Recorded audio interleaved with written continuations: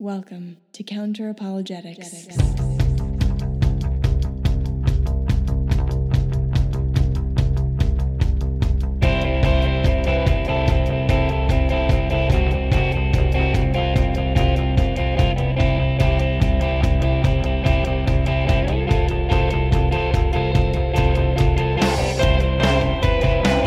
Welcome to Counter Apologetics. I'm your host, Emerson Green, and today we'll be discussing Jordan Peterson's God. So people often ask me, do you believe in God? Which I don't like that question. And the reason I don't like to answer it is because A, I don't like to be boxed in, and B, because I don't know what the person means by believe or God. And the probability that they construe belief and construe God the same way I do is virtually zero. So it's a question that doesn't work for me on multiple levels of analysis. Jordan Peterson is many things to many people, but one thing he happens to be is a passionate opponent of atheism and defender of Christianity, claiming that atheism is destructive and that we need religion for civilization to continue. Oddly enough, he doesn't really believe in God, at least not in any sense that the majority of theists would recognize. Peterson is attracting religious people to his audience, and he's not effectively communicating to them that he doesn't believe what they think he believes. And let me apologize in advance, whenever I play clips of Peterson to back up my claim, they're usually like a minute long, and I'm doing this because I'm trying to parse out what he actually thinks and I want to back up whatever I'm saying, and I'm trying to avoid misrepresenting him or at least being accused of that, but also because he doesn't really give short or simple answers.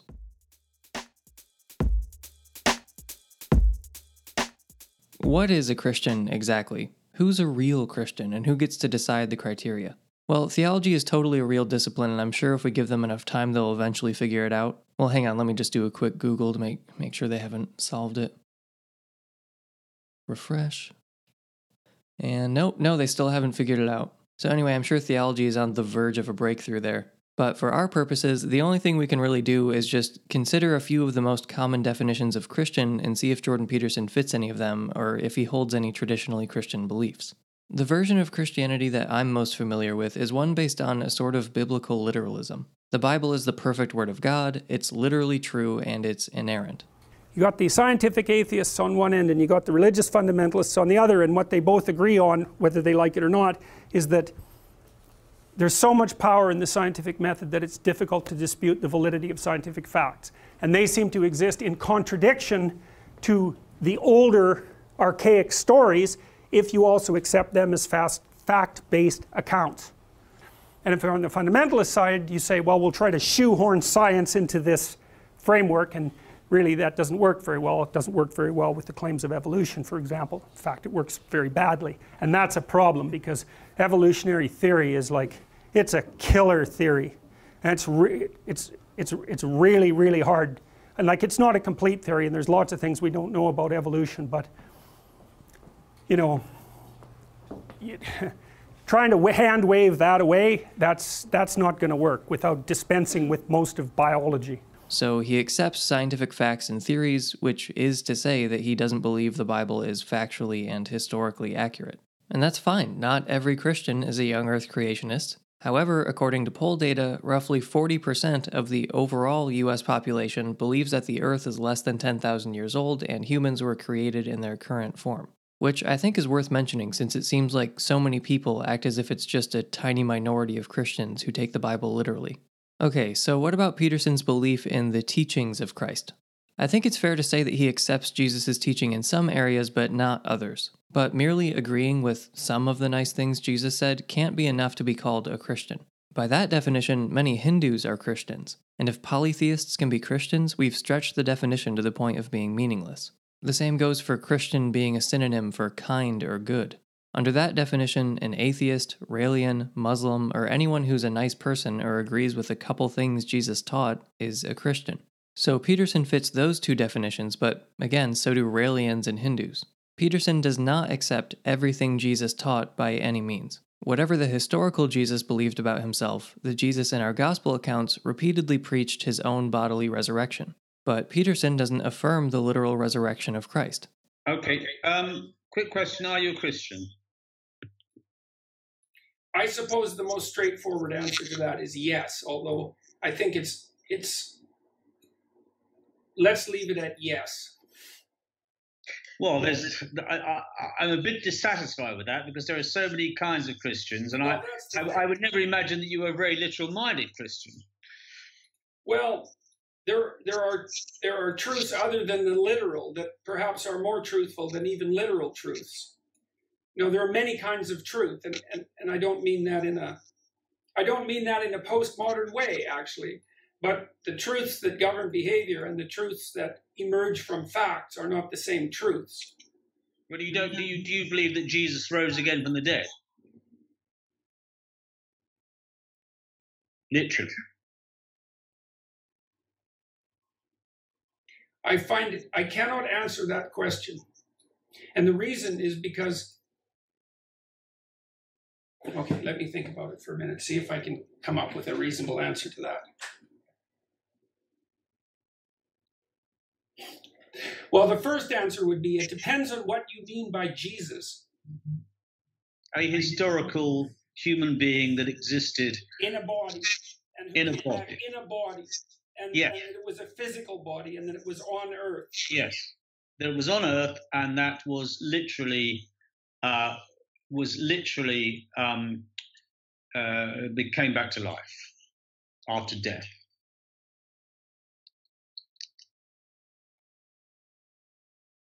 I would say that at the moment I'm agnostic about that issue.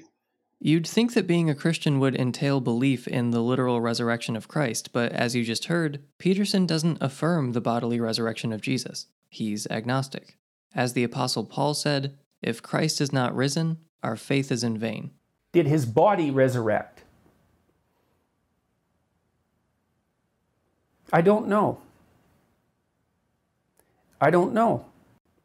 Jordan does try to say that he, quote, believes in the, quote, resurrection, and I'll try to shed some light on what he's saying in a moment, but he's very careful in choosing his words. He is not saying that he believes that Jesus' physical body ceased all biological function, and the biological function was restarted after 72 hours. And so I want to know more about it.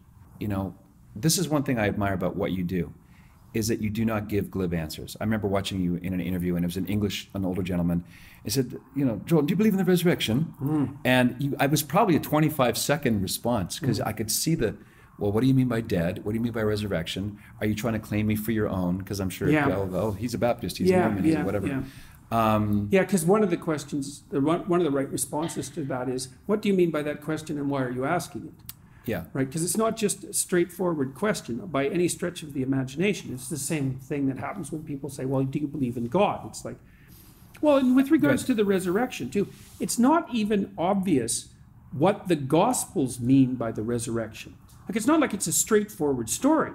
You know, Christ comes back, but people don't really recognize him. Yeah. And he's sort of got his old body, but not quite, because he's not recognizable. And then he appears to a lot of people, but then like the circumstances of what happens next are far from clear. And so there's this weird mingling in the Gospels themselves of the psychological and the symbolic and the literal. And it's not, I mean, people have argued about what that story means within the Christian camp for 2,000 years.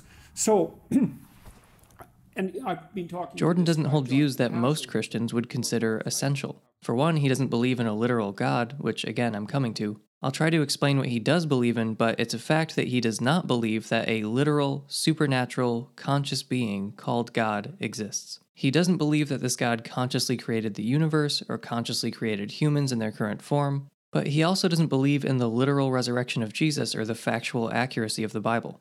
To quote Stephen Woodford, "For all intent and purposes, Peterson is an atheist who just so happens to personally find immense value in Christian myths/archetypes. He, like Richard Dawkins, doesn't believe in the literal existence of a God, the literal resurrection of a humanoid called Jesus Christ, or that our consciousness will continue to exist after our literal death. If you can call such a person a Christian, then yes, Peterson is one, but arguably, so is Bertrand Russell." End quote. A lot of his fans are Christians, but they aren't the kind of Christian Jordan Peterson is. So when they talk about God or the resurrection or their immortality, they often mean it literally. Peterson doesn't, and he never bothers to clarify. Unless you are incredibly precise and specific with your language to the point of tedium, Peterson will answer metaphorically and pretend that you meant the question metaphorically. However, there are a couple ways to formulate the question that make it harder for him to wriggle out of it. All right, thank you. I guess this question's mostly for Jordan Peterson. Just to hopefully enlighten a bit more what you mean by God, do you think that if all humanity were to cease to exist, does God still exist? I don't think I know how to answer that. It's just, the situation is too hypothetical. I mean, I can take a crack at some of it, but there are lots of elements of being that would disappear if we disappeared. Now, and it isn't even obvious to what extent that's true, right? Because I don't really understand to what degree being itself is dependent on consciousness. Like the classic materialist Enlightenment view, which I would say is basically a 19th century view, something like that, is that if all consciousness was extinguished, the material substrate of the universe would continue unchanged. But I don't really buy that as an argument, because I think that the material substrate, I think that reality is I think that reality is an interaction between what we perceive of as the material substrate and consciousness itself. And so then when you destroy consciousness, you destroy reality. And what that leaves, I don't really understand, because it doesn't have any temporality in any obvious sense. It doesn't have any size in any obvious sense without the introduction of an invisible observer. So lots vanishes without human consciousness and self-consciousness. I don't know how to answer the question, does God vanish? Because that brings us back into the same problem that I was talking about earlier, is that it's not exactly easy to understand what people are talking about when they say God. You know, because when you ask the question, would God disappear? There's an assumption there that whatever God is understandable and boxable, like a simple concept, like a chair, and that we both share the same conception. And, you know, there's endless warnings in deep religious literature against assuming that you understand what that term means, or sometimes even for using the term. So that's the best I'm going to be able to do with that question. For the kind of Christian I was, that was an extremely straightforward question. The answer would have been, yes, of course God would still exist whether or not we were here. In fact, that was the state of affairs before he created us. Hopefully it's clear by now that he's not exactly being straight with us, or at least that his conception of God is far from the norm. His denial of his atheism and insistence that he's a Christian fits into a much larger web of a worldview. A worldview that's internally coherent for the most part, but extremely bizarre and ad hoc. And I think he constructed some of this web in order to defend belief in God in a rational scientific age. And a critical part of Peterson's theology, one that's necessary to understand his God, is his concept of truth. Theory is true. Then you ask yourself, well, what do you mean by true? The only way I use the word truth is in a realist sense. Something is true if it corresponds to reality. If you want to say that something is true in the sense that it's beneficial to believe it, then the word I use for that is beneficial. But that's essentially what Peterson means when he says that something is true. He means that it's beneficial to act as if it were true. Or as he sometimes puts it, it's true if it serves life. The fundamental axiom that I'm playing with is something that was basically expressed by Nietzsche. And it's a definition of truth. And so I would say, if it doesn't serve life, it's not true. So Nietzsche said truth serves life. Okay, in some sense, that's a Darwinian idea. Okay, if it's true enough so that if you act it out or hold it, that increases your chances of survival and reproduction over long spans of time, that's true. Jordan Peterson's version of truth has been dubbed metaphorical truth, as distinguished from literal truth. Literal truth is just the way things actually are, independent of the effects on life or on conscious observers. A belief is true if it corresponds to reality. A belief is metaphorically true if it benefits you to believe it, or the benefits of acting as if it were true exceed the benefits of acting as if it weren't. And so I have a category that I call literally false, metaphorically true. These are ideas that aren't true in the factual sense, but they are true enough that if you behave as if they were true, you come out ahead of where you would be if you behaved according to the fact that they're not true. So let me give you, people say everything happens for a reason, right?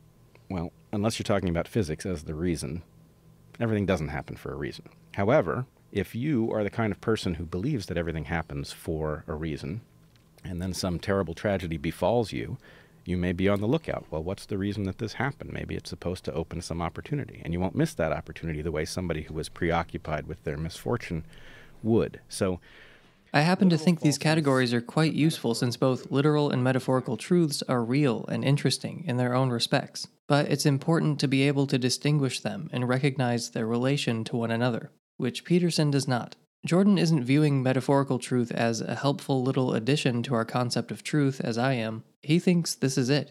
This is what we all mean by true, really, or it's what we should mean if we think about it enough. He claims to believe that his version of pragmatic truth is more fundamental than literal truth. Controversial. I mean, the claim I'm making is that scientific truth is nested inside moral truth, and moral truth is the final adjudicator. It sounds like what you're saying is that truth is as much about action as it is about some sort of material, measurable, objective reality. No, I'm saying it's more about action. More about. Oh yes, yes. The fundamentals of truth are those that guide action, and then the objective science is nested inside that. It has to be. Right. There's no way around that. So, on Jordan's view, the fundamentals of truth are those that serve life, and the objective science is nested inside that. And just to be clear, Darwinian truth, as Jordan uses the term, is synonymous with metaphorical truth and pragmatic truth, and the flip side of that is what we've been calling literal truth, or scientific truth, realist truth, or Newtonian truth, as Peterson sometimes calls it. And I just wanted to make sure that we were all on the same page as far as vocab is concerned. As far as I can tell, Peterson and whoever he's engaging with uses those terms interchangeably within their respective categories. And to be clear, Darwin himself didn't have this conception of truth. I think Jordan is calling it Darwinian truth because it's similar to the concept of something being adaptive. This is obviously an important, useful idea, but the notion that realism is nested inside pragmatism just doesn't make any sense. And I would accuse anyone who contends that it does make sense of being motivated by something other than an honest inquiry into the nature of truth. One problem with Peterson's view of the primacy of metaphorical truth is that it leads to logical inconsistencies. If all that matters is the benefit of believing it, two logically incompatible beliefs can both be true in the same way at the same time. Think about a belief that's metaphorically true but literally false. For the sake of argument, assume that belief in heaven improves the lives of humans in some way, but belief in reincarnation produces a similar beneficial effect. The Christian heaven and reincarnation cannot both be true. So a Christian could say, because I was a good person, when I die, my consciousness will continue uninterrupted and I'll fly into the clouds to see my grandma again. And then a Hindu could immediately reply, because I was a good person, when I die, I'll be reincarnated into a higher caste. Without any help from literal truth, we would have to say that it's possible that both are true at the same time in the same way. And consider the opposite case of something that's literally true but metaphorically false. Sam Harris imagined an example of this where a husband discovered his wife was cheating on him and was so distraught by this knowledge that he committed suicide. How are we supposed to parse this out using only metaphorical truth? You clearly have to have a conception of facts and truth that is possible to know, that exceeds what anyone currently knows and exceeds any concern about whether it is useful or compatible with your own survival even to know these truths. Now, the claim about whether or not she's cheating on you is an intelligible claim. That's a claim that has absolutely nothing to do with whether or not you wind up killing yourself based on your reaction to this unhappy truth. If you then wound up killing yourself, we could say at the end of the day, well, it would be better if he hadn't known that. It would certainly be better if she hadn't done that. It would have been better if he had married a different woman. Surely we would want to say that. It might be better if he would have paid attention to his damn marriage and to attribute the cause of his demise to the existence of the photographs. This is why I brought up Josh Green, is that investigations into this kind of morality always frame it in such a way that... Jordan, you have to grant one thing here. There's one piece that doesn't get moved here. You cannot move the piece that because you killed yourself, it's not true that she was having an affair. That move is not open to you.